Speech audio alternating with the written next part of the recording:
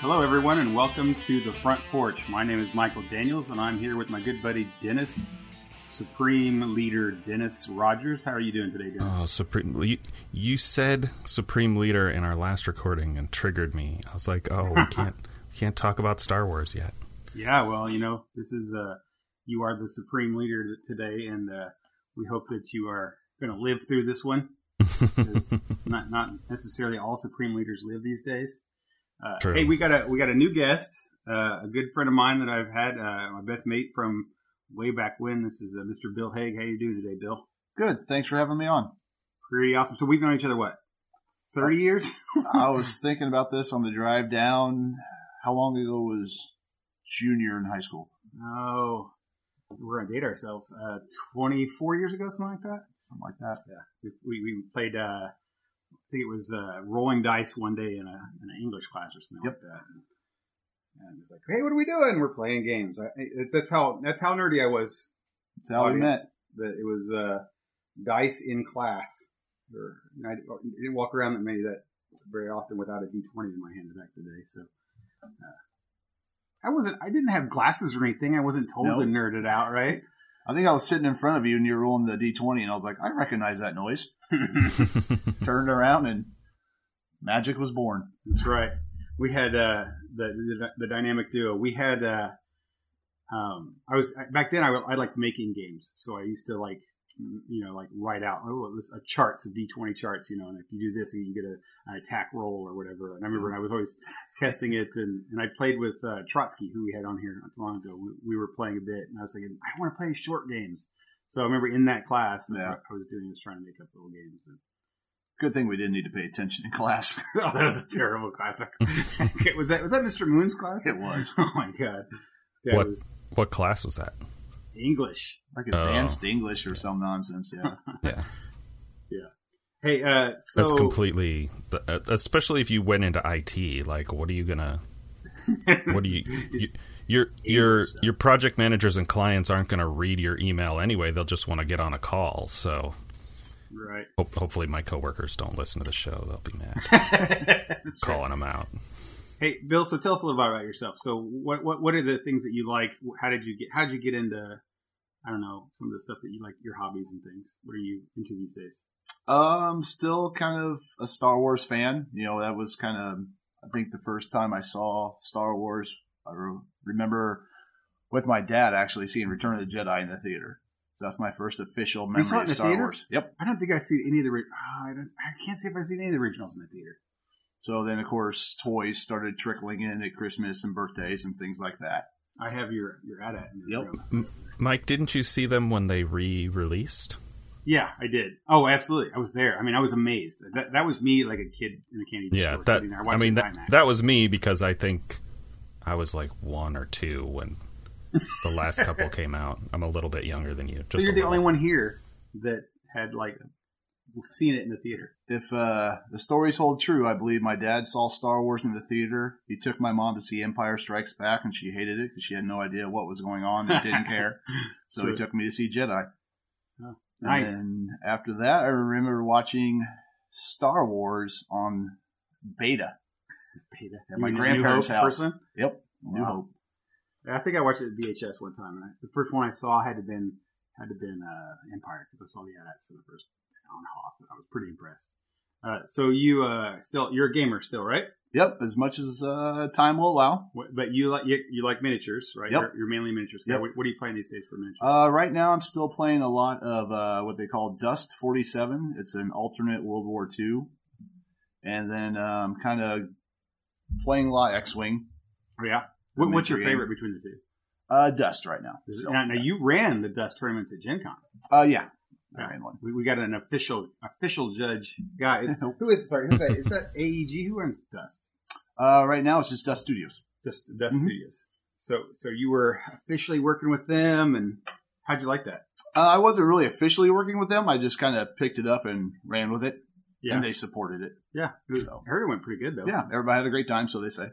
So, Bill and I, Dennis has been to Gen Con since the beginning that it came to Indy. 03. Right. I think we had... Nice. We talked for years to go up to Lake Geneva and we're going to do it, and we just never really did. We were really close. like that last year, and then I think, as a matter of fact, I think it was you, Bill, who came and said like, it's coming to Indy. No, I think it was you. Was it I me? moved to Indy in April of 2003, and I think June you're like, hey, Gen Con's going to be in Indy this year. Really? I gotta say, I gotta credit Bill for a lot of stuff here that I'd gotten out of a lot of my pop culture things that I had been in, as people do as they get older. But Bill had moved to Indianapolis, and I was in Terre Haute at the time, and then so we still kept in touch. But I had like a family, and I had a kid, and it was just a lot of stuff going on, and I just could not do it as everyone does. But you still, like, you met up with a lot of the online group meetups and things like that, and kept that kind of like small flame burning here and there, and would always bring it back. And I remember constantly pestering me to come back up and talk to those meetup groups to, you know, oh, you need to do it, you need it. And I went up there and I met several people who are now lifelong friends. Yeah. Several people are. But that was enough to keep me going. You know what I mean? Kept me going into like, hey, this is something like I want to do.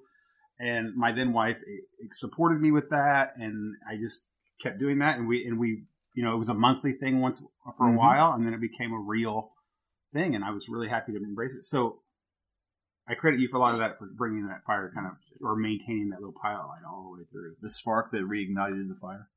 Right. Hey, Dennis, have you ever played any of the miniature games like the No, I mean, I never did. A couple of sessions. It's kind of, I put it in the same category with D&D or other role-playing games, or Magic and other CCGs, in that it's really hard to get into unless you have at least one other person, and you both have to be pretty into it. It's not like any normal, the quote-unquote normal board game that you buy a copy, and then when you get together you play it. You gotta, you know, there's that whole collecting and all the painting. I have 3 younger brothers, and the middle 2 of those, more so the oldest one, got really into the Games Workshop Lord of the Rings miniatures game. Yeah. It was not as popular as their Warhammer series, but of course, David? No, it's the one you haven't met in between. Oh. David got into it too, but he was a little younger at the time, and Daniel, our other brother, eventually grew out of it. Like he doesn't play it anymore. It's kind of like, for me, that phase was model trains. Hey fellas, when are we going to grow out of it? When I was high school age, a little bit younger, I was very into model trains, and so by the time I discovered that miniatures games like Lord of the Rings or Warhammer were even a thing, like, I was already in college, and I was like, I don't have time to paint a bunch of models. Like, I had model kits for like cars or Starship Enterprise or whatever sitting in my closet. I'd been like, oh, I'm gonna put this together, and it had been in the closet for 3 years or something. I'm like, by the time I discovered those games, I was like, I'm not gonna invest the time in this, because I don't have it. I don't so have how do it you to get spend. around? How do you get by that, Bill? Like that whole problem of getting into a miniatures market, or I mean, I've seen you play several miniatures games. Mm-hmm. Do you have a good community up there, or do you have other friends that? Yeah, Indianapolis is big enough. I mean, and broad enough that there's pretty much, if there's a semi-popular game, you're going to find a group of guys playing it. Yeah, within driving distance. Yeah, within a decent driving distance. Yeah. I mean, that's one of the problems here, is that if I ever wanted to get into like a Star Wars, like there was a Star Wars tournament that you had came here in Bloomington that was pretty cool. And if they would have had something like that, like weekly, that's something that I could be like, all right, I'm going to invest in that. But as Dennis said, that it's hard to sit there and say, I can do it by myself. I'm looking around my room right now, and I've got so many games that are like, I wish I could. They're just like that. I've got, what is it? The Star Wars Decipher games. Speaking of, we used to play back in the day, and there's World of Warcraft. Trading card game. Who plays that? I just collected a crud ton of that stuff, and What I think Indianapolis, if I remember correctly, they have 6 game stores, and I want to say 5 of them have a Star Wars night, all on different nights. Oh, that's awesome! And you can just travel anywhere and get a game of Star Wars in at this point in time. Okay, all right. So I know Indianapolis is the first I don't even know if it's still there, but the Game Preserve in the Fashion Mall, Keystone at the Crossing. Keystone? Yeah. It actually moved out, but it's still there. Yeah, that was the first game store I'd ever seen. I mean, I'd seen model shops and stuff. I used to live in a more populated area in the North Chicago suburbs. Where I'm at now is super remote. It's like town of 2,000 people. There is a game shop about 40 minutes drive from here, and they do some of that stuff, but it's a little harder to get plugged into a new group. You gotta drive an hour there to play, an hour back. Yeah. But I remember, just walking through Game Preserve in Indy, and at the time, I think the only game I knew about was Settlers of Catan. But we would my buddy and I would walk through the mall and look at this weird collection of like really nice kind of high-end shops and this really ghetto food court, and then this game store full of nerds playing Magic, like tucked under the stairs. And I'm like, what is this doing here? This is weird. Right. Yep, yeah. It was under the stairs. Yeah. I'd never been, and Bill had been, and he had told me about the game shop up there. And I was like, someday I'm going to make it up. To my mind, it was like some kind of mecca.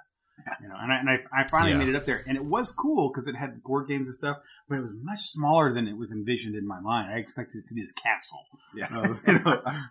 geek heaven. But now we've got one here in Bloomington, and I guess it does well, okay, but it's been there forever. It's in a pretty high rent district. I don't know. Yeah, I try to go in there almost every time I'm in town. I try to hit up there and Landlocked Music. You need to go over to the Bloomington's got one that's what's that called? The game closet? Is that what's over there, Bill? Common Room Games. Common Room out on 10th and the Bypass. Actually, it's moved and it's in a much bigger place. It's over. Okay. Yeah, it's on Pete Ellis. But for a shameless plug for them, I'll give to them. Common Room Games is pretty amazing. The guy who runs I saw it. Awesome I went in there not long after it was open. It looked like they were going for more of a venue than a retail end, like Game Preserve is. Well, they had in their old place and in their new place. They the number one thing that endears everyone to it is that they've taken old DMGs and players' handbooks and all the pages and cut them out, and they're wallpaper all over the walls. So like you can look up and see all the pages, because back when Bill can attest, when we used to play the D&D like second edition, you knew the pages for saving throws. Like it's page 79 or 162 is this, and you would go right to it, and it was like so worn, and you always had that. So to see that on the wall is like, I love this place. Was that before they started making DM screens? No, they made DM screens back then, but still, you not everybody had the DM screens. I remember, right, kid, like, nope, that's some money. Actually, I don't know. They make DM screens. They did make DM screens second edition. Sure, I can't remember if I ever used any or not though. Remember? Back in the ISU computer lab. Yeah, we used to play. I mean, when you're a kid and you're stocking up your paper route money, like $15-$20 is a big deal. Right, and we'd share the PHBs and stuff, Oh yeah, and have them on the floor. God, they're so worn. I bet you mine's still in there. Hey, so let's turn the page here a little bit. You mentioned X-Wing that you're playing. Yep. Dennis, did you finally get to see Star Wars: The Last Jedi? I did. Yeah, I went. So we were talking about your family being, a potential thing. I was hoping that you'd be able to see it by now. Yeah. My two sisters, who are also living nearby, and I went and saw it opening night last Thursday. Oh, you did? Okay, you got it ticketed in. Good. Yeah, we did. There's a theater, a recently reopened theater in the same town with the game store, where like they serve some beers and cocktails and stuff, and I think it's cool that they reopened that. That's something that I've always kind of had in the back of my mind as a dream to try and do. But right. They only had one showtime on Thursday, and so I called them and I was like, "Hey, you guys have tickets left?" It was like an hour before showtime, and they're like, "Well, we've got about 40 seats left." So what? They could sell me tickets online, but they couldn't reserve seats, of course, and so it was like, well, we could buy them and drive. We're like, that's not gonna do. So I looked at one of the other towns that's closer to an hour away, and they had like 5 shows. They had like a 6:15, a 6:45, a 7, a 7:30, an 8, and a 9 or something. And so we're like, well, let's plan on going to the 8, and then there's a or maybe the 9, and then there was a 9:30 and a 10:15. We're like, if the 9 is sold out, we can just hang out for half an hour and go to the 9:30. But then, of course, we got there and there were plenty of seats. The theater was maybe half full at most, probably closer to like 30%, because everybody had come to one of the earlier shows. You know, you say that, Bill, though, but when I saw episode 3, it was as much as people were dogging on all the prequels, they were still sold out. Well, because you always had hope that the next one would be better. That's right. So, yeah. So it was always sold out, and I did not buy tickets to episode 3. I was kind of like episode 2 just fine, but I wasn't thinking it was a big deal, and I was okay with watching it later. Was it a different time of year? I think you said that, like in the spring. Yeah, I think so. Episode 3, yeah, I think. Yeah, actually, I think it was coldish outside, but all I know is that I decided that but not mid-December cold. Yeah, all I know is that I was like, you know what? I'm sitting here at night, and I see that in Bedford there's a showing at like 11, and I could do that. And I was like, I'm gonna go, and I got up and went, and just heck of it. And I called them, and they said, yeah, we got some tickets, and they did. And I was like, okay, so. You know, the point of this moral of the story here is that the towns that we live in that are medium to larger towns, yeah, they sell out. But the smaller towns, oddly enough, don't like, nerdy stuff.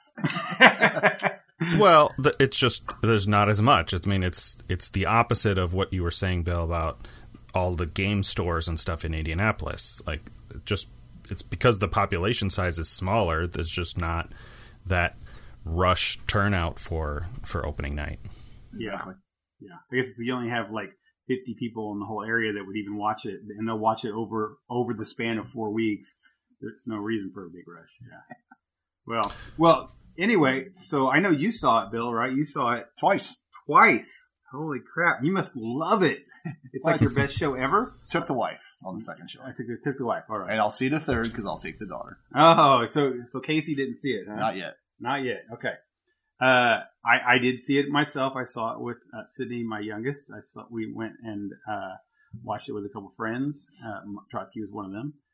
Pat, who was also on a couple weeks ago. We all went and saw it on the big day, and we're pretty excited about it, and had really fantastic seats. Got there way early. All right, so Dennis, hey, let's start with you, buddy. What do you think? Let's give this a score first. Well, I guess you say thumbs up or thumbs down. Oh, that's such a binary choice. It is.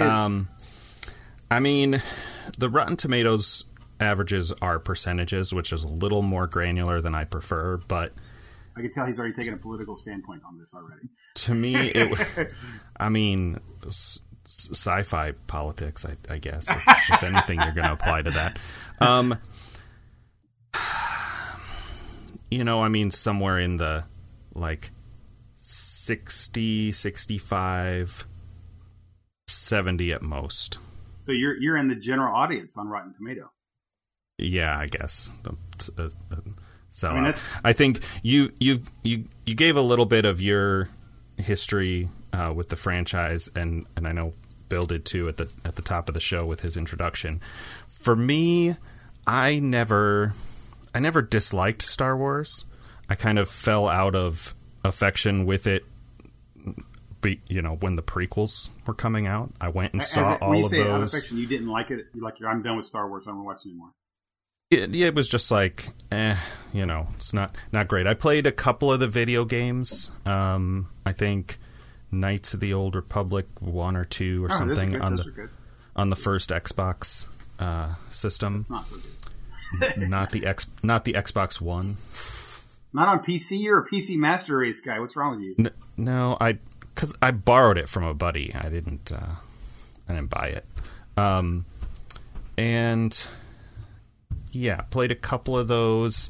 I don't know, around the same time that I really got into Star Trek, was never, I didn't dislike Star Wars, but it becomes this stupid nerd dichotomy thing where you can't, they're mutually exclusive, even though they're so very different, aside from having half of their name be the same. But that nerd culture thing where you have to like one or the other, and I'm like, well, Star Trek is the one that I like. You picked the Trek, did you? Yeah, and as years went on, as I got a little older, got a little more perspective on whatever storytelling and all that stuff, I came to appreciate elements of the original trilogy more. But that's sort of the background that I'm coming at this with, is not an antagonist. I'm not your stereotypical mom who thinks sci-fi is dumb, but not a huge fanboy by any means. And now there's the polar side of that, Bill. You're a huge Star Wars fan. You're not a Star Trek fan at all, right? Correct. Right. So there's the opposite side of that, is that I think when I was younger, and you could watch what I would see Star Wars. Granted, it was just a movie, and it was extremely polished. And then I'm catching the old Star Trek reruns on TV. Oh yeah, where it's just Kirk. It was hokey. You could see the guy sliding the cardboard door, when they're walking onto the bridge. Oh sure, I was like, what is this? Yeah, this is just bad. Yeah, and part of aside from really engaging, relatable story, the technological feat of A New Hope is part of what is like a big part of its success, in that time, in that era, because it was like 10 years after original Star Trek that it was on. At the time I was coming to either one would have been like the late 90s, so Next Generation was almost over, and it was like, compare the two. But to be fair, for full context, I also generally fell out of affection with Star Trek for the last 5-10 years. None of the Abrams movies after the first one were amazing. They were, fun rides at best. I never watched Voyager or Deep Space Nine. It just happens that a couple weeks after we started the podcast, Mike told me about the new series Discovery, and sort of got that interest peaked again a little bit. But anyway, I think I've belabored that point long enough. And I think I sit in the middle of that. I was definitely in Bill's category, in that I was definitely 100% more Star Wars than Star Trek. That was just like, there's no competition here. Star Wars was heads and leagues above. I enjoyed Star Trek, which was the original series, because there was nothing else on the 3 channels that I had, and every once in a while late at night there would be this really hokey sci-fi channel from the 60s. And it was fine to watch. It was something to watch besides nothing, which is a funny thing, because I wonder now if something like that had been released, like if it was being released when there was 600 channels like there is now, no one would pay attention to it. But the thing is that it was okay. Not until around high school-ish did I start to watch casually The Next Generation, and appreciated it and liked it, but I never called myself a Trekkie. And then much later in life, I found that I really liked Star Trek. I sat down one day and actually decided I was going to watch all the Next Generations on Netflix, and I really got sucked into it. And then, so now I'm really happy to say that I feel that I'm both. I really like them both for totally different reasons. I like ones in the small screen. It's a thinker's thing. It's a drama that goes through with not necessarily like an action, but Star Wars is about high emotion, high impact. It hits you once with the big movies, and then 2 years later you don't get it again. So they're just different. They're just different kinds. I mean, both franchises benefit from, at least in their original incarnations, benefited from comparison at the time, right? Like, looking back on the effects and the technology of original series Star Trek, it seems very campy from a modern perspective. But at the time, in the late 60s, like, nobody was doing anything like that on TV. You had, Buck Rogers and stuff with puppets. And Star Wars is the same way. Like, you compare it with, I don't know, I never really saw any of those movies, but one of our friends said that in the group chat a couple weeks ago, like Last Starfighter or some of those, like, just the story and the effects were ahead of their time in both cases. But anyway, we need to be fair. By the way, real quick, we need to be fair, and I got to say, even with you, Bill, is that actually when probably Star Trek came into our conscious, we couldn't fairly compare it to the old. I know I didn't necessarily compare Star Trek original series to Star Wars. What I compared was Star Trek the Motion Picture or Star Trek Search for Spock. Those movies were what I would compare, because those were out at about the same time. True. And they really weren't that bad. Yeah, they were okay. The first one wasn't great, and 5 was terrible, but but 2 and 4 were both pretty good. Yeah, but that's the thing, is that all 3 Star Wars were great. All 3 Star Wars were like top of the game great. So yeah, that's true. Yeah, but so anyway, that's I think, to be fair, growing up, it has to be the movie comparisons and not necessarily the shows and all the other stuff. Apples to oranges. Yeah, and in that vein, I still to this day, hands down, Star Wars is the original trilogy way better than anything Star Trek ever put out, for sure, for movies, in my opinion. Yeah, I agree with that too. So, okay, let's go back to this. So, before we get into this, or your reasons why, I'm going to go with Bill. Let's go ahead and Bill. What's your score here, dude?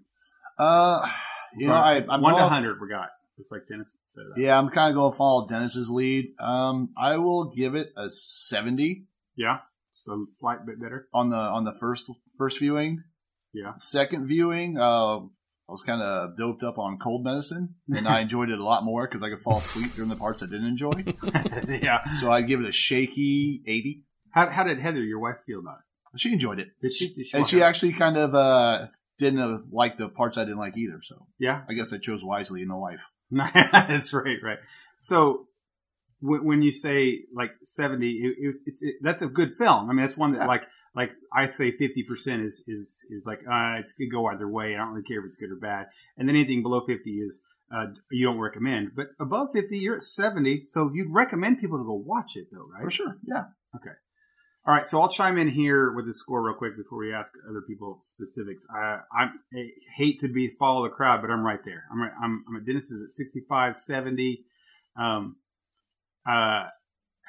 That begs comparison to other things that are in that movie range. I don't know if you've seen this yet, Bill, but have you seen Justice League this year? Not yet. Did you see the Superman movies or stuff like that? I did see Superman. Okay, and Batman versus Superman? Yeah, Batman. You watched that one? BVS, yep. Okay, so Justice League scored higher than that. And Justice League is not marginally better than Batman versus Superman, but it's a little better. Mm-hmm. I know there's argument there, but I would call it much better. I don't know that I would call it better than Last Jedi. Right. It's so that I think people are indiscriminate when they rank things. I think emotion comes into something when I'm ready to. Well, it's a big average too. Right. It's the really funny thing about that is that I rarely go to Rotten Tomatoes and put in a review, and I put in a very small review the night. It was pretty scathing. I read it. Yeah, right. The night of, and what's worse is that it's funny how you said scathing. When I left the theater, I was happy. When I got home, and as I was riding home, I started to just boil at some things. And the more I thought about it, the angrier I got. I did. Well, not angry. Angry is a harsh term because I want to say something here before we start out. Whatever I say tonight, I enjoy the show. I'm going to go watch it a second time. I did only watch it once. And only because of opportunity. Haven't had that chance yet. Sure. But I will watch it probably sometime next week or two. Mainly because I know that I liked the show when I walked out of it. I know that there were things that I appreciated and really wanted to see more, and I didn't get it. I want to see it happen again so that I can get a better picture at stuff. But now I just cannot see anything more than the things that I don't like. And that bothers me.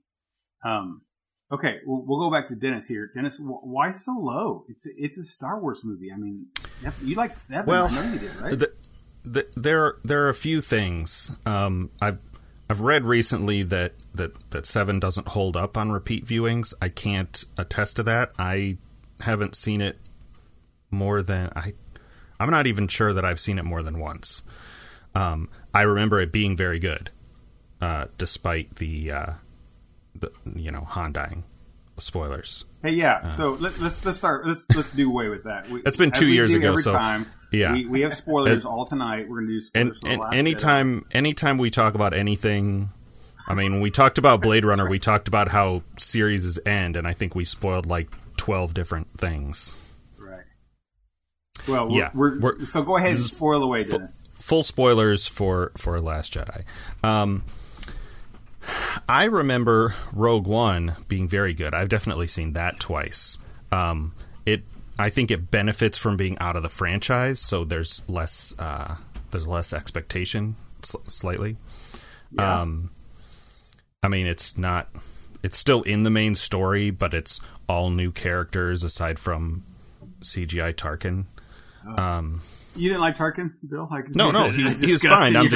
I'm just saying he's the only one of the few recognized characters aside from archival footage of X-Wing pilots and things of that nature. And so, this film had both of those to sort of live up to say nothing of the original trilogy. And I kind of, so I'm not sure where best to start. I put the grievances in 2 categories. The first one is called Spaceballs humor. Okay. The second one is called That's Not How the Force Works. The Spaceballs humor one is fairly self-explanatory. Like, how many times can we have BB-8 like hack into something through brute force to save the day before it stops being funny? Yeah, right, sure. But to me, that's once. R2 got that about once a movie. He could like hack into something easy, and then it's good. Right. It's like from the very start when he's like plugging the holes with the little arms, and you're like, okay, physics. And then he just slams his head into it, and the X-Wing can shoot again. Like, okay. I thought he was completing the circuit. That's why that's why he's shocking. Yeah. Just short everything out, and then it works. And hey, wait. To say nothing of bombers in space. Oh, okay. But you know what? The physics, like that's a thing a lot of people have complained about. I mean, I've said, and I'm sure yeah. I mean, I'm sure I didn't come up with this, but the way I always describe it is, space combat in Star Trek is like naval combat. The ships are like ships on the ocean. It's 2-dimensional, whatever. Star Trek, you said? In Star Trek. In Star Wars, the combat is like aerial combat. The TIE fighters and the X-Wings fly like planes. They always move. They don't make 0-degree turns or anything like that.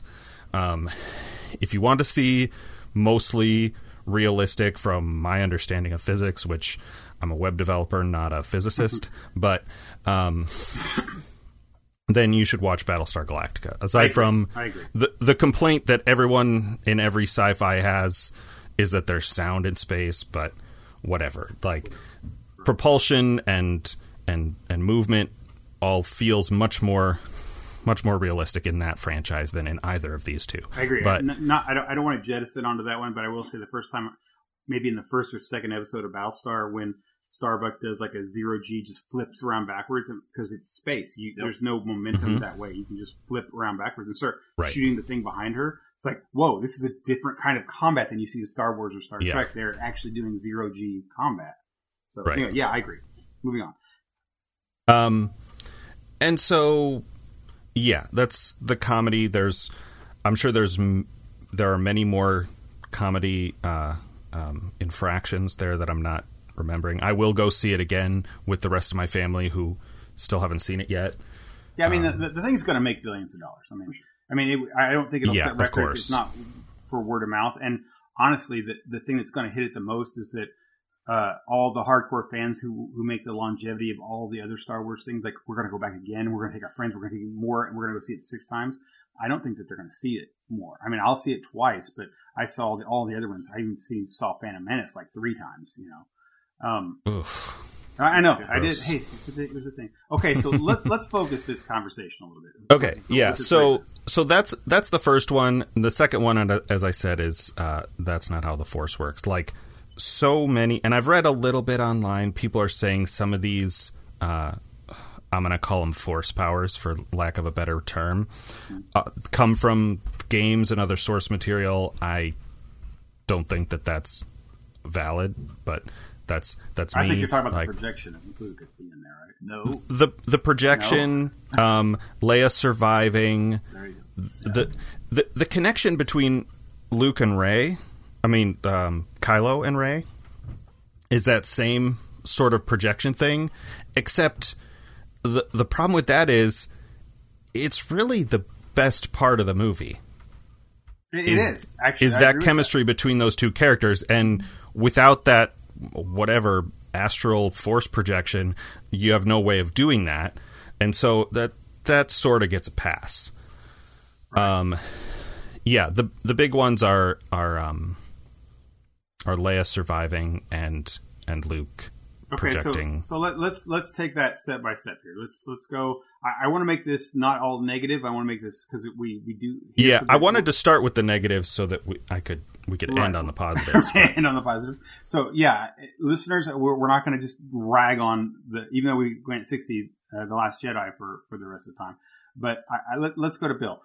Let's go back to the Spaceballs humor type thing. That was a good comment. I agree. I personally agree with Dennis that the term Spaceballs humor is appropriate because I think in the opening scene with Poe doing the voice recording thing, hilarious. The whole audience laughed. I thought it was very funny, but that's not a Star Wars feel. How do you also, feel I can't take credit for that expression. I think it was Pat who said that. I think so too. Okay, so what do you think about? Was the humor okay on this one? How did it fit with you? With everybody saying Spaceballs humor, I didn't think it was that over the top. Okay. Personally, the Poe beginning, I was like, maybe. It kind of took me out of the moment. There's this T-70 X-Wing facing down a Juggernaut. I can't remember the name of this. A Mega Star Destroyer or some kind of weird thing? Dreadnought, I think. Dreadnought. I was like, that's pretty dope. And all of a sudden he's like, we'll dial into their comm link and ask for General Hux. Yeah. I had that same thing. I think when I talk about, I've discussed this with several people, and I think the best way I can put how I feel about the humor isn't that it's bad. I think that it's funny and it's great. And if you watch it, and it's the same kind of humor that's in some of the Marvel movies that are like, they'll just put the one-liners in or they'll do the little jokey thing to kind of break the tension. And that's fun. I think that's great in those movies. But in this one, the real problem is that they emotionally build you up, right? Because it's Star Wars. You have something that is incredibly cool that for some reason we have this thing in our past. And even people who are new to the franchise have this like, this is cool. And they put something neat and an X-Wing comes into a Dreadnought Star Destroyer. And they build you up emotionally. And then what they do is immediately pull that carpet out from you with a joke. Yeah. Typically the levities, used to get you over the hump of something huge and emotional, right? Not just right off the bat. Get you back up, or you're okay, right? And this one just slammed it over you. And they did it. They didn't just do it on that one. They did it all throughout the whole show. Every time they used humor, it was an emotional part where you're like, this is something that can sit with me and I can really appreciate. And they just undercut you at every time. Yeah, it really kind of spoils it. That's part to go back what I was saying about BB-8. Like the confrontation between Finn and Phasma, like should have been impactful. It should have felt significant. Yes. And then you just have BB-8 like Deus Ex control ATST and GG, Right. Yeah. And I think the mother of all of these is that you have such a buildup of Rey handing Luke Skywalker Anakin's lightsaber. Like, this is the moment that we've been waiting. This is really the moment we've all been waiting 34 years with. And it's a humor gag that he just tosses it. Yeah. You know, I get that a director can just say, I want to shift things, but this is something that, I don't know. I guess something about Star Wars, when you put it into a genre, it does have humor. Yes, it's got funny things. It's also got drama things. It's got space things and silly things. But if anything, it's an emotional show. I think it really feels 4, 5, and 6. And which is interesting, not to sidetrack, but on the Solo movie that's coming out next year, Disney got rid of the 2 directors that did the Lego movie because they were too jokey. They were too jokey, right? And then all of a sudden, here's the Last Jedi, and there's jokes every 10 to 15 minutes. Yeah, and what's odd enough is that, I don't know if you knew this, but Disney gave Rian Johnson, the director of The Last Jedi, his own Star Wars trilogy. They're giving him 3 movies that has nothing to do with anything. 10, 11, 12. Yeah. No, it's not 10, 11, 12. They're just 3 movies that aren't in the main thing. Oh, okay. I thought that meant that they saw this and they were giving this huge, like, oh, this is everything we want, which maybe they do. But it's difficult to think that, you know, that's what our future Star Wars is this kind of jokey Marvel thing. And it works in Marvel. I mean, it works when you're watching Civil War and Spider-Man's throwing quips out all the time. Mm-hmm. It's just a question of balance. Like, there's plenty of humor in the original trilogy. You know. Oh yeah. Trotsky had mentioned the Han making jokes and C-3PO. It's just not. You know, it's just timed better. Yeah, and he the director used it, or maybe the writer, whoever it was, used humor in this movie to undercut emotional strings every time, and every time we would get something that would be, you know, nice and something that's touching, all of a sudden we'd have a joke that would just pull the legs out from underneath it. And this is why we can't have nice things. This is why we can't, right? So, and I'm not saying it's a terrible thing. Here's my real big kind of problem now that I have is that it's Rian Johnson that bothers me now. It's that he wasn't to make a Star Wars movie. He was to make his movie in the Star Wars universe. And I know I have a feeling that that's what Disney was supporting. They were supporting their director, supporting a new way. They can't just stick with nostalgia forever. And I get for that. Sure. But he didn't make a Star Wars movie. He made like a modern kind of movie, and maybe that's why everybody likes it. That's not everybody, but why some people like it so much. Why people who come and like, I love this, because the backlash is both. There's people who absolutely love it, and that's because it's such a fresh, modern, new Star Wars thing. Very, very polarizing. So, quick poll: which do you guys think was better between Force Awakens and Rogue One? Force Awakens? Or The Last Jedi. Yeah, are you talking about Force Awakens or Last Jedi? No, so this is the third since Disney. Okay. Which do you think was better, the Episode 7 or Rogue One? I'll let Bill answer that first. Well, that's hard, because Episode 7 I waited 30 years to see. Right, sure. Yeah. Right. The anticipation built, and then it was pretty good, so... I mean, I like how you discounted the prequels as even waiting time. No. Well, that's what I'm saying. Like the prequels set the expectation so low, and then, you know. Well, the real result from his comment there is that he was satisfied with 7 enough that 30 years was enough to where he could say that's 30 years. Yep. That you were satisfied. 7 gave you the satisfaction that you wanted after 30 years, right? Correct. I want to see where things went. Right. I think... I gotta say, Episode 7. Sheesh. I mean, I like Rogue One a lot. Matter of fact, I've been binge watching it over and over again since Jedi. I'd be in the same camp. I really enjoyed Rogue One, but it was kind of one of those, you know what's going to happen. Yeah, I think that was sure. It's just but I liked it. Here's my big thing about humor. When we go back to humor in The Last Jedi, The Last Jedi had humor. Rogue One had a lot of humor in it. Like K2 is hilarious. The whole pretty time. much only came from K2. Yeah, right. It wasn't spread about everybody in the galaxy. Well, you're right. Well, and there's which other I liked. And there's some campy moments, like I can never pronounce his name, but it's the guy who's the blind guy that used to be from the Wills, and he beats all of the stormtroopers, and then he sits on top of the stormtroopers and he makes like a joke. That works. That's totally fine. It works in that moment, and every time he says it, it's good. It doesn't undercut your emotional feeling. There's no big like, oh my gosh, this is the most, my heart is pounding. I love this, and then it's a joke. Mm-hmm. It's like somebody in that movie figured out how to make an android funny that talks. Right. Like the beeping droids are funny because, somebody else figured out how to make beeps convey emotion. Yeah.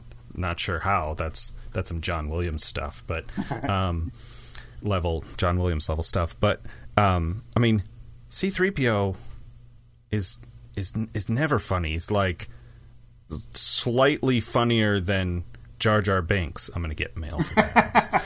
It's like it's rough. A little bit. If you're, I think once you get Poor past Tony Daniels, you don't like that actor.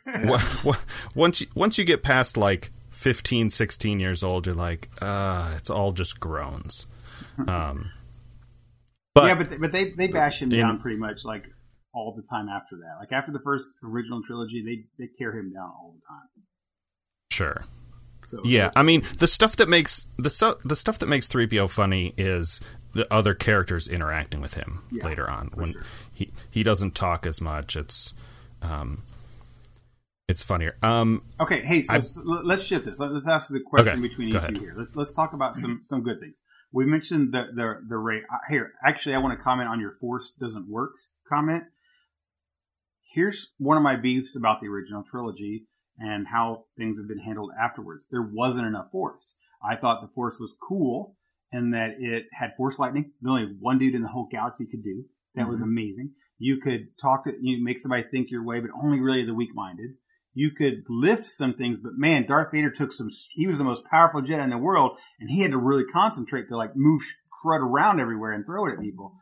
So the Force was awesome, but it wasn't like wickedly powerful, which is cool. I get that, and people still appreciate that. But I actually wanted, as a kid playing a Force user, I wanted to have more cool things.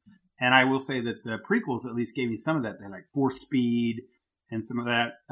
So when Kylo Ren... You wanted the first couple Harry Potter movies. Yeah, right. So when Kylo Ren stopped that blaster bolt, I was immediately satisfied. I was like, there's more. I thought that was very cool. Right? There's more Force things that we haven't seen yet. And it just keeps getting more powerful and more amazing. And I've seen some of the extended stuff. Like I've seen Rebels and I've seen some of the Clone Wars, and where they showed this more powerful sides of the Force that like, okay, what you saw was just the beginning by a guy named Luke Skywalker who really wasn't trained in the Force, So I liked it. I mean, in The Last Jedi, I didn't mind the Force projections and the linking and the new Jedi powers. I thought it was cool. I was fine with all that. I think with Dennis, when he refers to this isn't how the Force works, I think everybody's referring to Spacewalk Leia. Spacewalk Leia. That's really, I mean, the Luke thing is kind of weird, mostly because it really undercuts the crescendo of his duel and him having all the AT-ATs shoot at him and him survive. Like, that's all really cool when you see it, and then when you find out that he's just been astrally projecting himself there, it's like Mike said on the drive home or the next day, you're like, oh, wait a minute, that's actually nothing impressive about that at all. And then they call back to the connection between Kylo and Rey being beyond her strength because it would destroy her, and you're like, oh, well, that's why Luke died. All of that was okay, aside from the stuff I mentioned about Luke's duel, but the stuff with Leia was like, what? No, why? Like, and also, she's not trained, by the way. Remember, clearly she was never trained. Right, she was never trained, and I don't understand why they didn't kill her character off. Yeah, I don't understand either. Because she died after they're done filming. Is the problem? Oh, right. They didn't know that she was going to have. Correct. I mean, I guess, but right? Yeah, they could have edited all of that stuff out and or, shuffled it around a little bit. And, they had her blast out into space. Like, it was a perfect opportunity. Yeah. To give that character an end. You know who I'm actually offended by? These are one of those things that keep coming. I say keep making me madder. Is that they gave Akbar the worst death ever. It's like, oh yeah, by the way, Admiral Akbar was blasted out during that thing. We didn't see it, but he's dead now. You're like, right? Really? Like, and you have all these new characters. Like, I'm not a big fan of Holdo. Some people who love this one love Holdo, the new Laura Dern's character. Mm-hmm. I thought, why do you have a completely new character that we don't even know that's going to die? And why don't you just put Akbar in there? Yeah, Akbar could have done all that. He could have done that, and he would have had like an amazing exit. He would have died. He would have like saved the rebel fleet, like brought all that nostalgia. Plus, in people who didn't know him. Oh yeah, that would have. I mean, if they had given that part to Akbar, that would have been a great end for his character. You do need to look up the word fleet, though. There's only one ship that was left. right.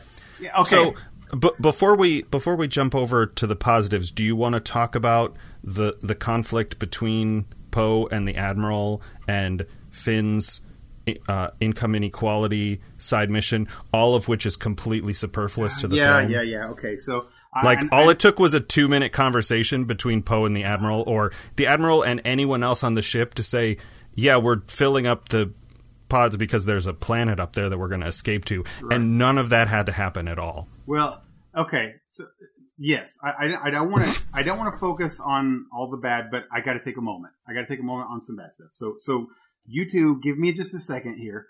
The problem that I have, there's two things I want to say. One is that, our main characters are no longer interesting. I mean, Rey gets two lessons that we already knew these things, and she basically kind of knew them anyway. She never learns anything. Luke is a character that we all knew and loved, and he's drastically changed to nothing what he was. And you can say, oh, he's 40 years older, but Luke saw the good in his father after so much time and was fighting after this evil man. You think that he just senses a little bit of badness in one of his nephew even, and he's going to kill the guy? This is not Luke Skywalker. Luke Skywalker abandoned the fight. He's lost. He just does. And then he walks away from everything. And then it's just not Luke. So he undercuts Luke. Leia is fairly boring to the whole thing.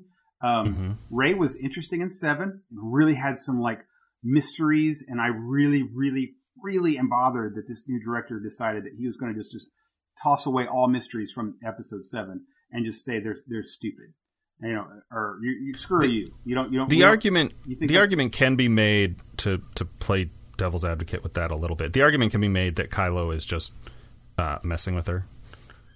I thought that too, but at one point he does even say like, "You've seen it." Yeah, when he's referring to like, I know. Yeah. Okay. I don't know. They could obviously retcon this. I will. Well, say, yeah. The problem with those two characters is that they're more interesting together, and they brought them together. Like that fight with them and the what do you call those guys in the red robes? I've seen them in the video games. Oh, the Imperial Guard. Yeah, the Imperial Guard. Like that's all really good, and then they just throw it away. Like they just throw away everything. That sort of gray conflict between the completely untrained light side character and the, unstable, emotional man-child dark character had a lot of potential. It does. And it was just discarded. And well, I'm sure we'll talk about that in the good thing, but I will say the bad thing is that Kylo is not a good villain. He's been decimated by an untrained Jedi. She's not even really technically a Jedi. No, untrained Force user like twice now, just ass handed to him. He is not threatening. Yeah, and if anything, he just throws fits all the time. He didn't like beat Snoke in some awesome display of the Force. He just honestly cut him down by switching that thing, which is Snoke's another thing. Snoke had potential to be a great hero, or not hero, a villain, and he handed Kylo his butt to do that Force lightning through the type thing, and it was like, you're nothing to me. And I know that's part of the plot point, but the thing is that makes him better and Kylo even more kind of weaker, and you can do that whole journey into the him back to the light side and type thing. But they just like, nah, forget it. Okay, so here's my thing with the directors, and actually with Disney in general. I don't believe that there's a leader here. The problem is that Marvel, as an example of a Disney enterprise, has a man named Kevin Feige, and he is executive producer for all of the Marvel films, and he makes sure that there is an arc. We want to take this. We want to take everything up to the Infinity Wars, and everything has to fit into this point here. We need characters at certain points to be in certain places, and he's there to just do that. Now, they make sure that in the movies that they have, whether it be Thor, or Captain America, or Ant-Man even, that the directors and storytellers can tell their own story. There's just key points that got to kind of either stay the same or change, and they have to happen in these stories. And this guy knows the arc, right? And he knows the thing. Star Wars doesn't have that. I guarantee you Kathleen Kennedy is not, who's the person in charge of this over at Disney, is not saying, like, this is where we want the story. There's no one running episodes 7, 8, 9. J.J. Abrams, master of setups and movie pitches, but not actually following through, started episode 7, left us with tons of interesting mysteries and neat things, of course, that he doesn't know the answers to either. Guess what? He's also not put in charge to answering those mysteries. He just was told, make episode 7, write it, get the people to write it, run it, and then you could go walk. You don't have to do anything else ever again. And that was not given a direction. He was not told, Rey must be like this, introduce Finn. No, that's J.J. Abrams made the whole story up. But when he's gone, the next guy comes in. There's no story writer saying, by the way, here's how episode 9 is going to end, so let's get to this point. It's just, new director, now where do you want to take this? And Rian Johnson clearly thought that all of the mysteries that J.J. Abrams set up were silly and trite and didn't matter. So he's just like, let's not even worry about that. Let's just start our own movie. Mm-hmm. Let's do our own Star Wars movie and not worry about some story. We'll do the little bit, but not a lot. So we're left with what might be considered a complete story where the characters have been undercut, who nobody cares about anymore. No one, we liked Finn a little bit. I don't like Finn at all now. He's a coward and his useless stories. He tried to desert both sides. Yeah, he just totally did. He's the worst. Time. And he beat Phasma. Oh, which is ridiculous. This guy was a janitor 5 minutes ago, and now he's beating the BB-8 beat Phasma. Huh? BB-8 beat Phasma. Oh, okay, all right. BB-8 did, right. So this is supposed to be a thing. And then Rose, the actress seems very sincere. I like how it's done, but again, I don't get any chemistry between those two people. And I'm constantly watching Finn and Rey give awkward hugs. Yeah. None of this thing, nothing matters. And Poe was one interesting character who brought, the actor brought Poe from, who was supposed to be a killed character in episode 7, something really cool character. He's horrible in this one. They like make him sound like a petulant child who is like put in his place because he made horrible mistakes. I want to know what's going to happen on this mission. Yeah, right. He's just terrible. So here's the worst thing I can say about Star Wars, a Star Wars movie. And I'm going to say it for this one. I didn't even say it for episode 1. I'm not really interested in episode 9. I got nothing. What do I care? Sure, it'll be another movie in the Star Wars universe. I'll watch it because of that, but is there a thing that Rey matters? Is Kylo Ren, why would Kylo Ren want to rule the galaxy? He's got no motive for that. He's never wanted to. Well, I'd like to interject on your concept of one man in charge, because I think we all saw what happened when Star Wars had one man in charge. Episodes 1, 2, and 3. You're saying 1, 2, and 3? Exactly. But he had 4, 5, 6 too, though. No, he had 4. No, he did 5 and 6 too. It's written by him. Him and casted. Right. But the thing, that's my point, was the writing. That it was the story had by one person in charge of it. Or at least do you think that, to kind of sidetrack a little bit, since you brought up this whole director-writer thing, do you think that had J.J. Abrams been given the entire trilogy, we would have gotten a cohesive story? That puts a lot of faith in J.J. Abrams. Because the story that I've heard, the story that I've heard about Lost is that they had a story, but the network made them keep the show going because it was so successful, and so they ran out of steam. It still didn't really have that great of an ending, but I think they had to keep pushing off the ending because the whole show depended on that suspense. Yes, but it's really relevant to point out J.J. Abrams' role in Lost. he was the guy who wrote the pilot, and that's all he did, and then he walked away. Oh, so yeah. he did what he did with episode 7. He set up tons of mysteries that's amazing that everybody wanted to watch, and then had no answers. He just walked away. He's just like, I think this is interesting, and then he's done. Alias. Now he did Alias too. It's the same thing. He set up all these things with the Romaldi artifact and all these interesting things with his character, but there was no answers. There's nothing. He's just an idea guy that has. Yeah, really I mean cool it's hard to nail an ending. The first reboot Star Trek movie was really good, I felt like. I don't know now, enough time has gone past that I don't think I can clearly speak to the quality of the ending. Yeah, what did even happen? Do we know what happened? I can't remember. Like, you talk about the first, not Into Darkness, like the Star Trek movie, right? Right. Kirk became, who was even the villain? The Romulan guy who messed up the timelines. Oh, right. Nero. Yeah, I guess. Yeah, that's when you talked about had all the fields and stuff. But well, it was good. It was the best of the new ones. None of the subsequent films lived up to that. Did that. So I'll give him that. I want to bash the guy because I like actually a lot of his work, and I'm actually really glad that he is working on episode 9 because maybe he'll have something here. But my point was, I mean, he definitely had in the few like behind the scenes videos that I've seen, he had what I felt like the appropriate level of respect for the franchise Star Wars as a fan. Oh, for sure. Oh, yeah. Right. I agree. To make that film a success. Right. Well, okay, so that's all the bad stuff. There is good stuff. Let's get our 60%. Shift gears a little bit. Right.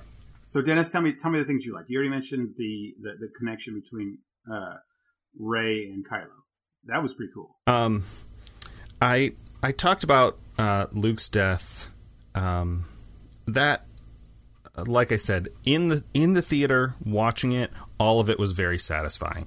Like, you see him walk out there. The thing with the dice was kind of weird because it doesn't fit with the whole projection thing. Like, that sort of broke me out of it. And when he collapses and vanishes, I'm like, oh yeah, Kylo said earlier that doing this would have killed her if Rey was doing the projection. So that sort of makes sense.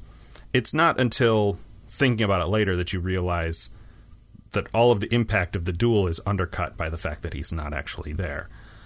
Well, he never does. Like, I will say I saw it from a different perspective. I saw when that happened, I saw that I knew that he wasn't there.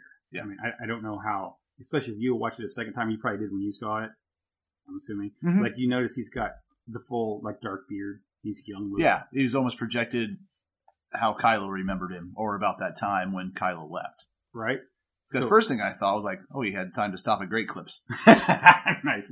I did notice that. I think I probably just assumed that it was some other kind of Force magic that we haven't seen. Like, it's got a great like clip. Leia not dying. Force magic. You can clip your beard and color it. A little just for Jedis. Just for Jedis.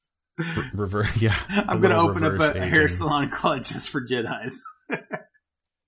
I knew that because he walks in there and he's just like, he's young Luke now, and so my actually first thought was that Leia only saw him, and then he walks out and everybody else starts seeing him. Like, okay, but I was at that point, I still had that in my head. I thought, okay, let's see when he interacts with anybody, and he never does, and he like dodges everything Kylo has, and I'm like, okay, he's definitely not there. He's definitely not there. He's definitely not there. So I saw it from that perspective, and I was actually really cool. It's so funny because I was in the theater and I kind of knew that was happening. And then when everybody else saw him hovering over that thing, the theater went wild. And I was satisfied with that too. I was like, that's cool. It was very satisfying. And as previously mentioned, all of the chemistry between Kylo and Rey was very good. I particularly liked the shirtless scene when she says, "Don't you have a cowl or something you can wear?" Right. That's a little... He's like, no. It's almost wordplay because cowl is not a word people normally use. Right. But of course, him being quote unquote bad. Right. I kind of like the Yoda scene. I kind of like the fact that they had Yoda on there. I know it didn't need to be. It was not bad. You know, him being bad was good. That was pretty good. As unsatisfying as everything about, they killed off Snoke, and that the way that was played, I actually liked. It was fairly clear, before that it wasn't like a big shock or anything, but I could see where that was going. As much as I don't like that he came out of nowhere and we have no backstory for him and he's killed off in the way that, like, where Force Awakens was a sort of parallel retelling of A New Hope, this movie should have been a retelling of Empire Strikes Back, except they folded in the ending from Return of the Jedi. Yeah, right.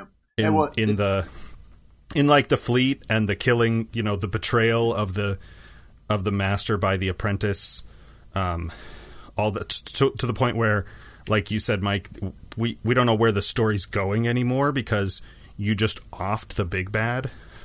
But the actual not that really big bad.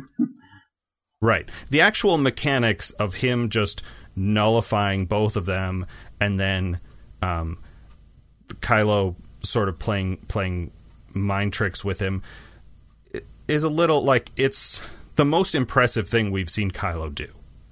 Like, other than that, he's lost lightsaber duels to a complete amateur and thrown temper tantrums. Mm-hmm. Like, we've never seen him do anything impressive. Except he was cooler in the first one when he could read people's minds and torture them and stop bullets. Now, I will say on Dennis's point, how he said, you're looking for a retelling of Empire Strikes Back.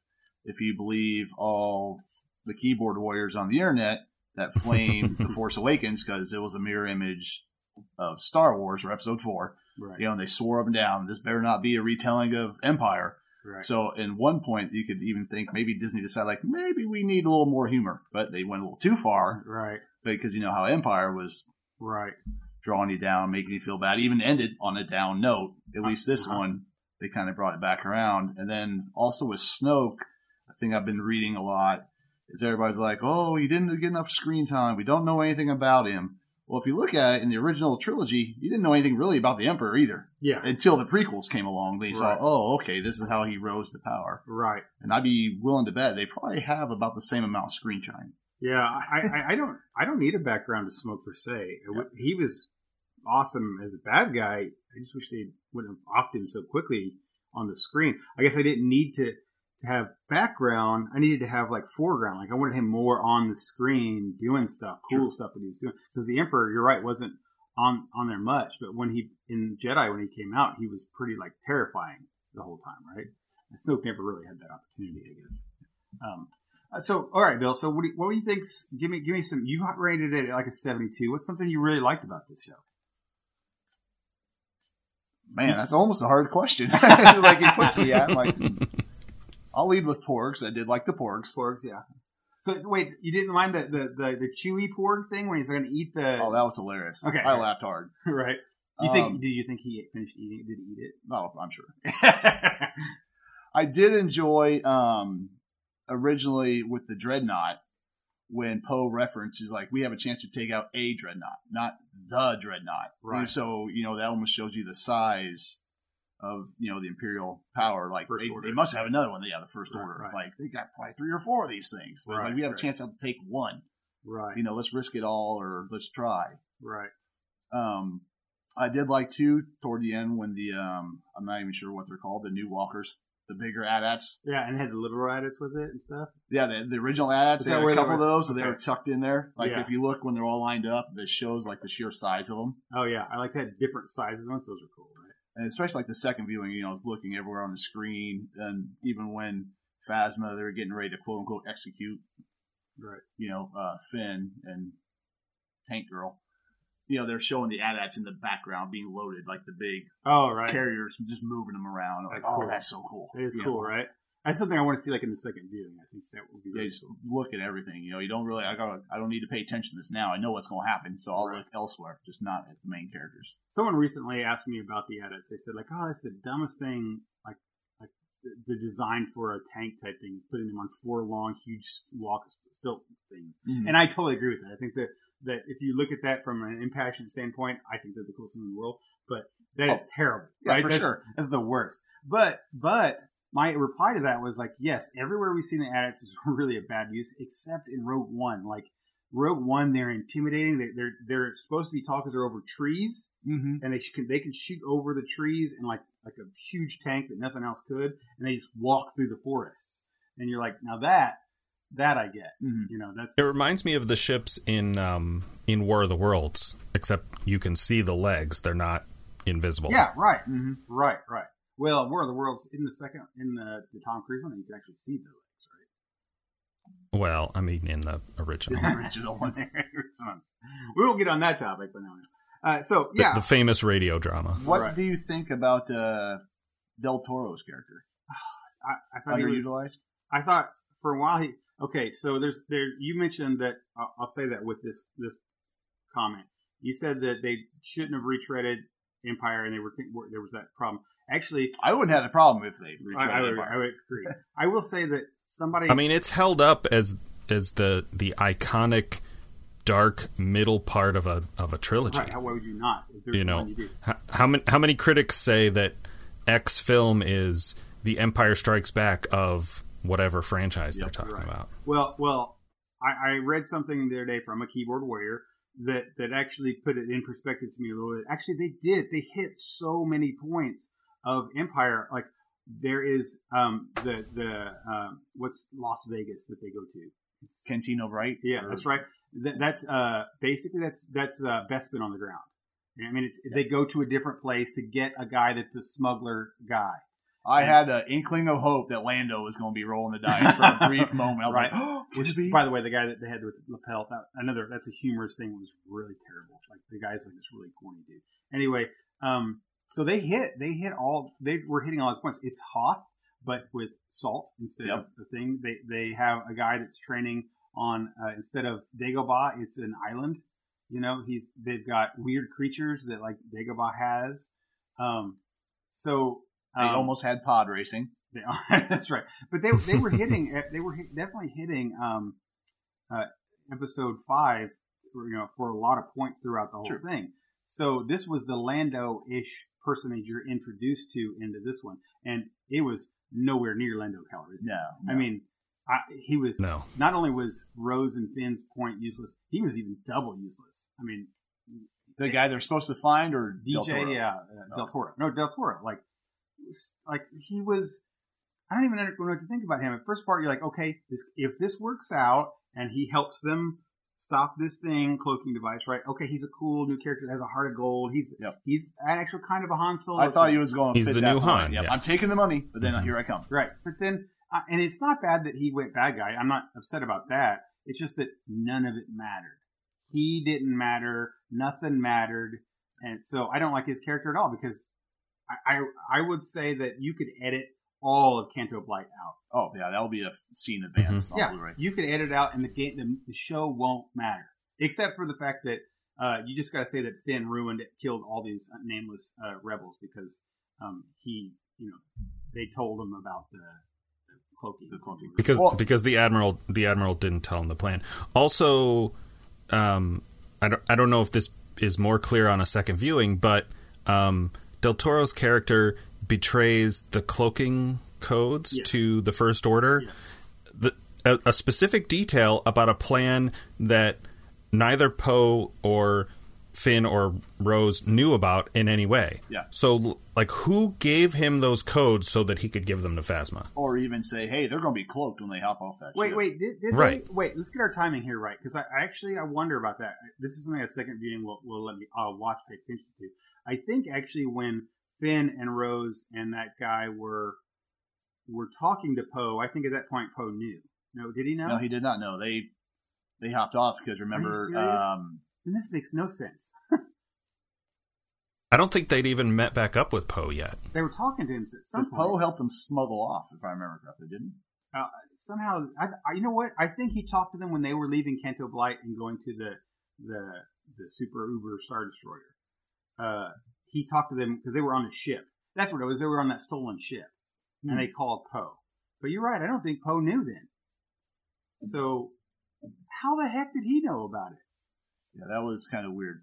Yeah, okay. So, and I really thought, too, for a brief moment when they were giving him all his money. The first time I watched it, like, oh, he's opening up, he's putting like a thermal detonator in there, and that's going to blow up the inside of the ship, and then you have your epic 30-second fight between Phasma and Finn. Right. But it wasn't. Then the second time, I was like, oh, there's a guy standing there watching him, he's just counting the money. Right. We also didn't really talk about the light speed as a weapon. Yeah, like which why don't we just in the moment like was very cool, but really that kind of power, like all it takes is one volunteer suicide bomber to take an X-wing into light speed right into the Death Star. A droid, just make a droid do it. Yeah, exactly. Yeah, right. Okay, we're on the positives here. Positives. We went back into the negatives. Sorry, channel it in to the positives. I love Luke. Ending Luke, I thought that was great. I'm not upset about him dying because I hope that the third lesson that he didn't ever taught Rey is actually going to be as a Force goes. Yeah, I didn't even really mind his characterization as sort of a grumpy old man. Like I could sort of buy it. I'm less familiar with various other source materials that are supposed to have come in between, but like he's a guy who was a pretty whiny, petulant child in the original trilogy, and we don't have any official record of him in between in this intervening like 40 years. Yeah. And so I could buy that. I'm sure there are extensive reasons why it's not true to various other source materials. I didn't mind it. I thought it was good. It was funny at points. Their sparring match in the rain when he got tripped up and right where he would have hit the steps, he just stopped himself like 2 inches above. Oh yeah, I forgot about was that cool. scene. Oh. Yeah, right. Yeah, that was good. Yeah, I forgot about that. Although I hated that Rey won that. I mean, it didn't make any sense whatsoever. Like, I know he's old and he's 66 years old, but still, like, I just want him to do like Force push. Yeah, you know? And, like, I kept waiting for that. Wait, no, he wasn't open to the Force then. No, he was because she said he was closed off. Right, but how did he Force like hover? Okay, we're getting into semantics again. If he didn't, he Force hovered on the steps, right? Like he had to Force somehow. Anyway, yeah, that was a good scene. And I like that too. I didn't like Luke milking a blue cow thing. I didn't like that. It was very Phantom Menace. Dumb. What about the blue milk? The cow one? No, but in the blue milk when they show Leia when she's sitting there thinking on the bridge and they have that can. I didn't see that. Yeah. I didn't see that. Was there another blue milk call out? No. I will say, although we complained about is the blue milk thing, is that a callback to something else? Because we talked about this with Fox and Pat talking about midnight shows, and Fox said something about a cocktail blue milk. Yeah, in episode 4, I forget. Aunt Beru is not pouring. a big Star Wars person. Yeah. Is pouring pretty much milk. Oh, okay. Right from the very beginning. Okay, very beginning. Luke's a kid and he's getting served blue milk for breakfast. Yeah, I mean it's literally one of those if you don't see it, or unless you watch episode 4 9 million times as a child, which I think we might have done. Oh right? yeah, for sure. So, my thing too is I want to say a positive thing. I complain about the dropping the bombs. I totally do. But I liked that whole scene. I liked that they were like getting destroyed and they were just pushing everything in to kill this mega Star Destroyer. And I liked that Poe had serious consequences and Leia was ticked and demoted him. That was cool. That whole thing was neat. And I liked Rose's sister, how she sacrificed herself, and it was a very emotional moment that they didn't joke around with. And she died. Yeah. And it was cool. Yeah. That was very cool. The bombers were neat that they were doing, although again we'll say that, if you have one spot on your Star Destroyer that you can blow up, why do you come at it like from the front? Why don't you just come up from the top? You know what I mean? Exactly right. Like it's as Dennis said, it's like it's not like a real 3-dimensional battle, but you should don't go straight at the Star Destroyer. Come up from the top. It's Star Wars. The space combat is very like aerial combat. Yeah. Dropping bombs is a little on the nose, but that feels like a nitpick to me when there are it is some really, serious shortcomings in this film. I mean, really, if you go back to episode 4, why did they have to go down to the trench? Why don't they just like come right to the edge of the trench, shoot the bomb, and go? Yeah, exactly. Right. I did enjoy with Laura Dern's kamikaze move with Snoke's command ship. It was so big, it just cut the wing off, and it was still going. Right. The other Star Destroyers got imploded or what have you, but it's still just trucking along. Yeah, I liked the sound guy down there. Like they just shut all the sound off for a minute. That was awesome. Yeah, my laugh out loud moment of the second viewing, I'm sure he probably timed it well, but when the theater goes dead quiet. Just her just kind of back go, holy crap! And everybody start laughing. Yeah, I mean, aside from completely destroying the world, kind of like Into Darkness's long distance teleporter, it was very satisfying to watch. Yeah, it was very cool to see that happen. I will say some people have thrown that out as like a good director cinematical moment that's not been done in so long, or a mastery. I want to point out, in all fairness to whoever the director was of Episode 2, in the Clone Wars, Jango Fett is when Slave One with Boba Fett, and they're chasing, and they're in above Geonosis, and there's a scene where Obi-Wan Kenobi comes in his Jedi fighter thing, and he comes out of hyperspace, and they're in an asteroid field, and all of a sudden Jango attacks him, and there's no sound. The sound director, Bert, I think is his name, he says that there's no music, there's just sound throughout that whole time, and Jango is chasing him. In one part, Jango goes like, it's time to finish this, and he shoots off this seismic charge missile, and all of a sudden when it goes off, the whole theater, there's no sound in the whole movie. It's the same exact effect. There's no sound. All of a sudden, like 3 seconds later, boom, and you hear this like massive explosion. And then he shoots off another one, and then all of a sudden the theater goes quiet. And then it's a boom explosion again. So this isn't the first time this was happened. Not even in a Star Wars movie. So not that it's not cool. It's still very neat, and I appreciated it. But it's not the first time that it was ever done. The guy did it the first time. I did enjoy when Poe in the beginning was flying, taking out the cannons for the small ships. Oh, because he was awesome. Poe's awesome. Yeah, they actually, on the X-Wing crowd, or pretty much everybody's talking, he actually pulled 2 moves from the game. And everybody's like, actually, you can't do that because the game mechanics say you can't do that. He talon rolled and then went into a K-turn, which would be double stress. And that's... that game that plays like it's a jet fighter game, not like it's That's very true, yeah. Right. I will say that it was a fun movie. I'm definitely going to watch it again, and I don't know if it'll get better over time or worse over time.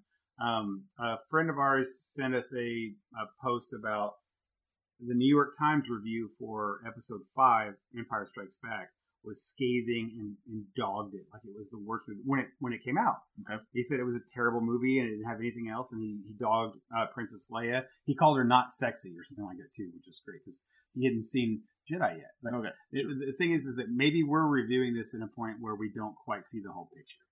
Back in the early 80s when you could say something like that and not get attacked. Yeah, exactly. Lose your job. Right. Yeah. And I, I want to say I like this, but I got to say that it's a low point. Let's go around the table real quick and rank our Star Wars things. But before that, I got a question. Sure. Who do you think put the books in the Falcon? I think Ray did. I think Ray took it. And actually, Yoda knew it. The jerk. All right. He knew that it was. She's part of a thief class. She is a rogue. Yeah, she's a rogue Jedi. Rogue Jedi. Yeah, I don't know. I feel sad that I think that my prediction is that they'll end with her training like a new order. I kind of think that as well, especially with those books tucked in there. I should actually read them or whatever. It's too bad. Maybe you didn't read them. I guess. That's fine. I don't know. I'm not like, oh my god, I wish every other Star Wars that was out, I was like, I want another Star Wars tomorrow. Yeah. And this one, like, Yeah. I did enjoy the kids setup at the end. I did. I like that too. I think it didn't come across via texting back and forth. I enjoyed the part 2 when they were playing, or the boy was telling the story of Luke Skywalker. Oh yeah, right. So even though the rebellion's down to 6 people on one ship, right? There's always hope, or the legend of Luke Skywalker's throughout the galaxy. This little child knows, right? And then actually, one of our friends posted online too. A funny clip was actually like, Leia's a pretty bad general. When they had fleets and tons of ships, all of a sudden they're down to 4. Right. Like, what has she been doing? Right. There was too many posts. There was somebody predicted or thought about mention this. I want to hear what you guys think of this. So there was thought that Rian Johnson obviously didn't like some of the mythology that Abrams had set up. We mentioned this, and he wanted to kind of set his own and change. He was out to change Star Wars to be different than it was before. And what it was before was the legacy of the Skywalkers and the fact that it was genetics, that you were predestined to be something, and what Johnson wants to do is change it to the modern day thinking that it's you can be the hero, that there's hope in everyone. You don't have to be a Skywalker to be hope. So I mean, it just depends on how many midichlorians you have. Right. You're so terrible. Well, at the same time, I mean, that's just how to keep the movie franchise going, because eventually it's going to be like, oh my god, the great grandchild. Exactly.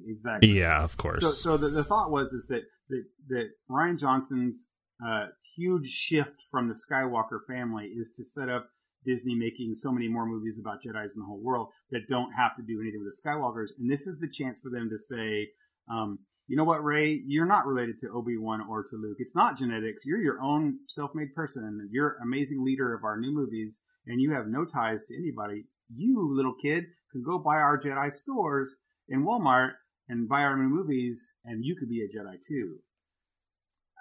How do you feel about that? I like it, again, because, you know, it will keep the franchise going for probably now we're all dead and gone. Right.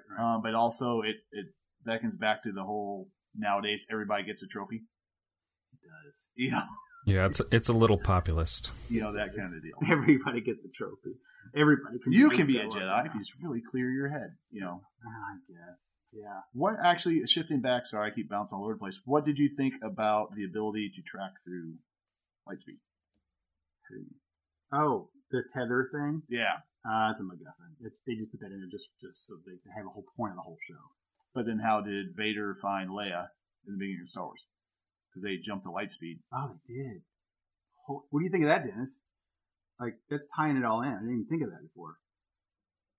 Like, you think they've always had that tracking ability? Well, he just said that, like, Leia... In theory. Yeah. I mean, because also, though, Darth Vader gets really old and slow between 3.5 and 4. Right. You know, he just ripped through 30 rebel dudes, and now he's, like, walking real slow. Right, yeah. But you're right. Yeah. They had to track them somehow. I mean, I know they talk about trajectories and things like that, but they come out right behind them at the beginning of episode 4. And then somebody mentioned, and I don't know if I haven't even looked at it yet, at one point in Rogue One, when they're scanning through a bunch of files, there's like some file that says like hyperspace tracking or something like that. Oh, do they? Okay. But again, that's just literally something I read on the internet 2 hours ago. I hadn't had a chance to look. I watched that last night. That'd be very cool if that was there. So all of a sudden it's... All right. But again, that also cuts into like, oh, they've gone to Lightspeed. They're gone. All right. You know, the other two movies, it doesn't really add up. I agree. Man, I didn't think about that. That's a good one. Okay, so we only got a little bit of time here left. I do want to get from the two of you your rankings. I mean, I think it's kind of one of the things anyone who even casually, anyone who's watched all of the movies should have. Did you have one more topic you wanted to get to? I thought you said that. We're going to have to cut that one show. for next week. I think we're running long as it is. I think we're at 90 minutes now. So, Dennis, you want to start us off? I'll go ahead and shortcut mine because mine's going to probably be the least detailed. I'm putting the original trilogy as one entity. Oh, really? At the top. So you're putting them. No other movie comes as worse as them. As at the top of. So everything that follows is worse than the originals. Okay. Or is he putting them as like this? I mean, I don't know. Again, most of these films I've only seen a handful of times. Sure. So, however qualified I am to get more granular with that, there's no qualifications. Your own personal thing. My kids love them the best. Maybe Force Awakens goes above Jedi. I don't know. Yeah. So the original trilogy at the top, for a variety of reasons. Yeah. Then, let's see. I would almost say then Rogue One, then Force Awakens. Oh, yeah, okay, cool. Then this one, Last Jedi, and the prequels at the bottom, of course. What was it about Rogue One that struck you that now you say you only had to see it once or twice as opposed to Force Awakens that you really like that movie? Just thinking back right now. I'm not sure. I think the departure from the nostalgic, fantasy story model, the one-time characters, the fact that it's really more of a heist movie, and honestly, it and Force Awakens are maybe sort of equal. I never really cared for Kylo Ren, so that knocks a few points off of Force Awakens for me. Yeah, I think some people. I don't mind when they kill off. I don't mind when they kill off classic characters like Han Solo dying was fine. Yeah, I was fine with it. Yeah. All right, Bill, what do you got? So everybody knows Star Wars. They'll just can go with the numbers. I would say 5, 4. Wait, you're talking about best? You're going from top down? Top down. Okay. 5, 4, 3, and 7. Or I'm sorry, 6 and 7 are almost intermingled again, only because I watched Jedi so much as a child. Yeah, I had the Ewok village. Oh, and so you like the Ewoks so much because the Ewoks are some of the draggest people drag. I mean, yeah, they didn't bother me any. Okay. All right. 5, 4, 6, 7, 3.5, 8, 3, 2, and then that one abomination. Abomination. I think mine's close to that. I gotta say, 3 is better than 8. I like 3 better than 8. I think once Anakin goes bad, the movie takes a sharp upward turn, and all of a sudden things get better. And Hayden Christensen actually is acting somewhat better. You kill off Natalie Portman, and take those scenes out with her, sure, but like the Obi-Wan fight with Anakin on there is awesome. It's great. It's a good Jedi battle. So I like a lot of that. I like a lot of 3. I'd put that above 8. I would put 3.5 Rogue One. Did I already say this, Dennis? Did I say I'd put it above or below 7? You asked me. I think I'm going to put it above 7. I think I like it for the reasons you said. I think earlier you said 7 above 4.5. I'm changing my mind because I think I agree with what you 3.5. said. 3.5. I think I agree that I liked that it was a separate story, that it wasn't about the main thing, and that was really exciting. And Rian Johnson, I don't mind him doing 3 new movies that are his own. I just wish he hadn't done one of the main ones. And that's probably why my feelings were they were. If this was any other Star Wars movie, it would have been totally fine. It's just it was the main one. Yeah, it could have been the Han Solo movie. Yeah, and I would have been like, oh, that was kind of cool. It was fun. It was a fun little jaunt, you know. But yeah, it just wasn't. So I put that down, and I don't rank Jedi that high. I think Jedi sits below 7 actually. Oof. Yeah. So I'm going to go from the bottom up. I'm going 1, 2, 8, 3, 1, 2, 8, 3, 6, 7, 4, 5.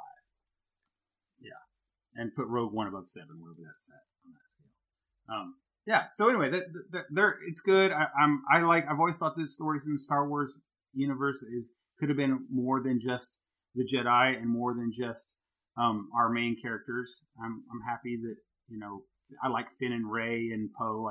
They are good.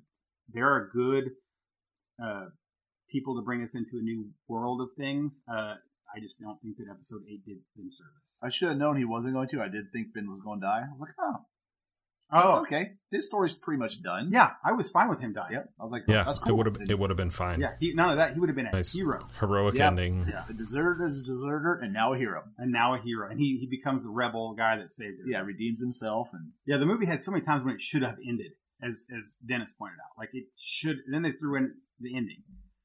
What? You don't need the ending. Mm-hmm. Oh well. Yeah. All right, guys. Hey, Bill, thanks for coming on this week. Well, thank you very much for having me. I appreciate it. No problem. We'd like to have you again, I'm sure, some other time when we get to talk not just Star Wars stuff. So. Star Wars is always good. So next week, Dennis, we got some holiday stuff coming up. It's the holidays right now, actually. It's Christmas when this is airing. Right. Merry Christmas, Mr. Dennis. How are you got excited about the new year coming up? So this is going to air on Christmas? This will air on Christmas. So this will be your Star Wars holiday special? This will be our Star Wars holiday special. Life Day? Life Day. Yeah, Life Day. Oh, man. This is terrible. You guys are the worst. So we won't talk about that. My moratorium on Star Trek is off after next week, but hopefully I will keep off the Star Trek thing for a while at least until we get our thing going. But hey, the topic we talked about a little bit earlier that I do want to pick your brain over, Dennis, is we need to go through some movies and talk about critic scores and the difference between them and audience scores. So we should get Fox back on for that. Oh man, that's a tough one because he's the media that I would be railing against. So. And I like Fox. Okay, sure. Then it should be civil discussion. That'll be fine. I don't know. I want Fox to be uncivil and just throw it at me. So, all right. I can't picture Fox ever doing that. Right. We'll get Trotsky on and just let the two of them talk. We don't even have to say anything. That's right. Well, now that we had Bill on, I think we saved a lot more lives this week than we did last. So, we had Pat on last week, so it was kind of a nice even boost in our heroic moments. What do you think? Yes? There's still a hope. I don't know if it's a new hope, but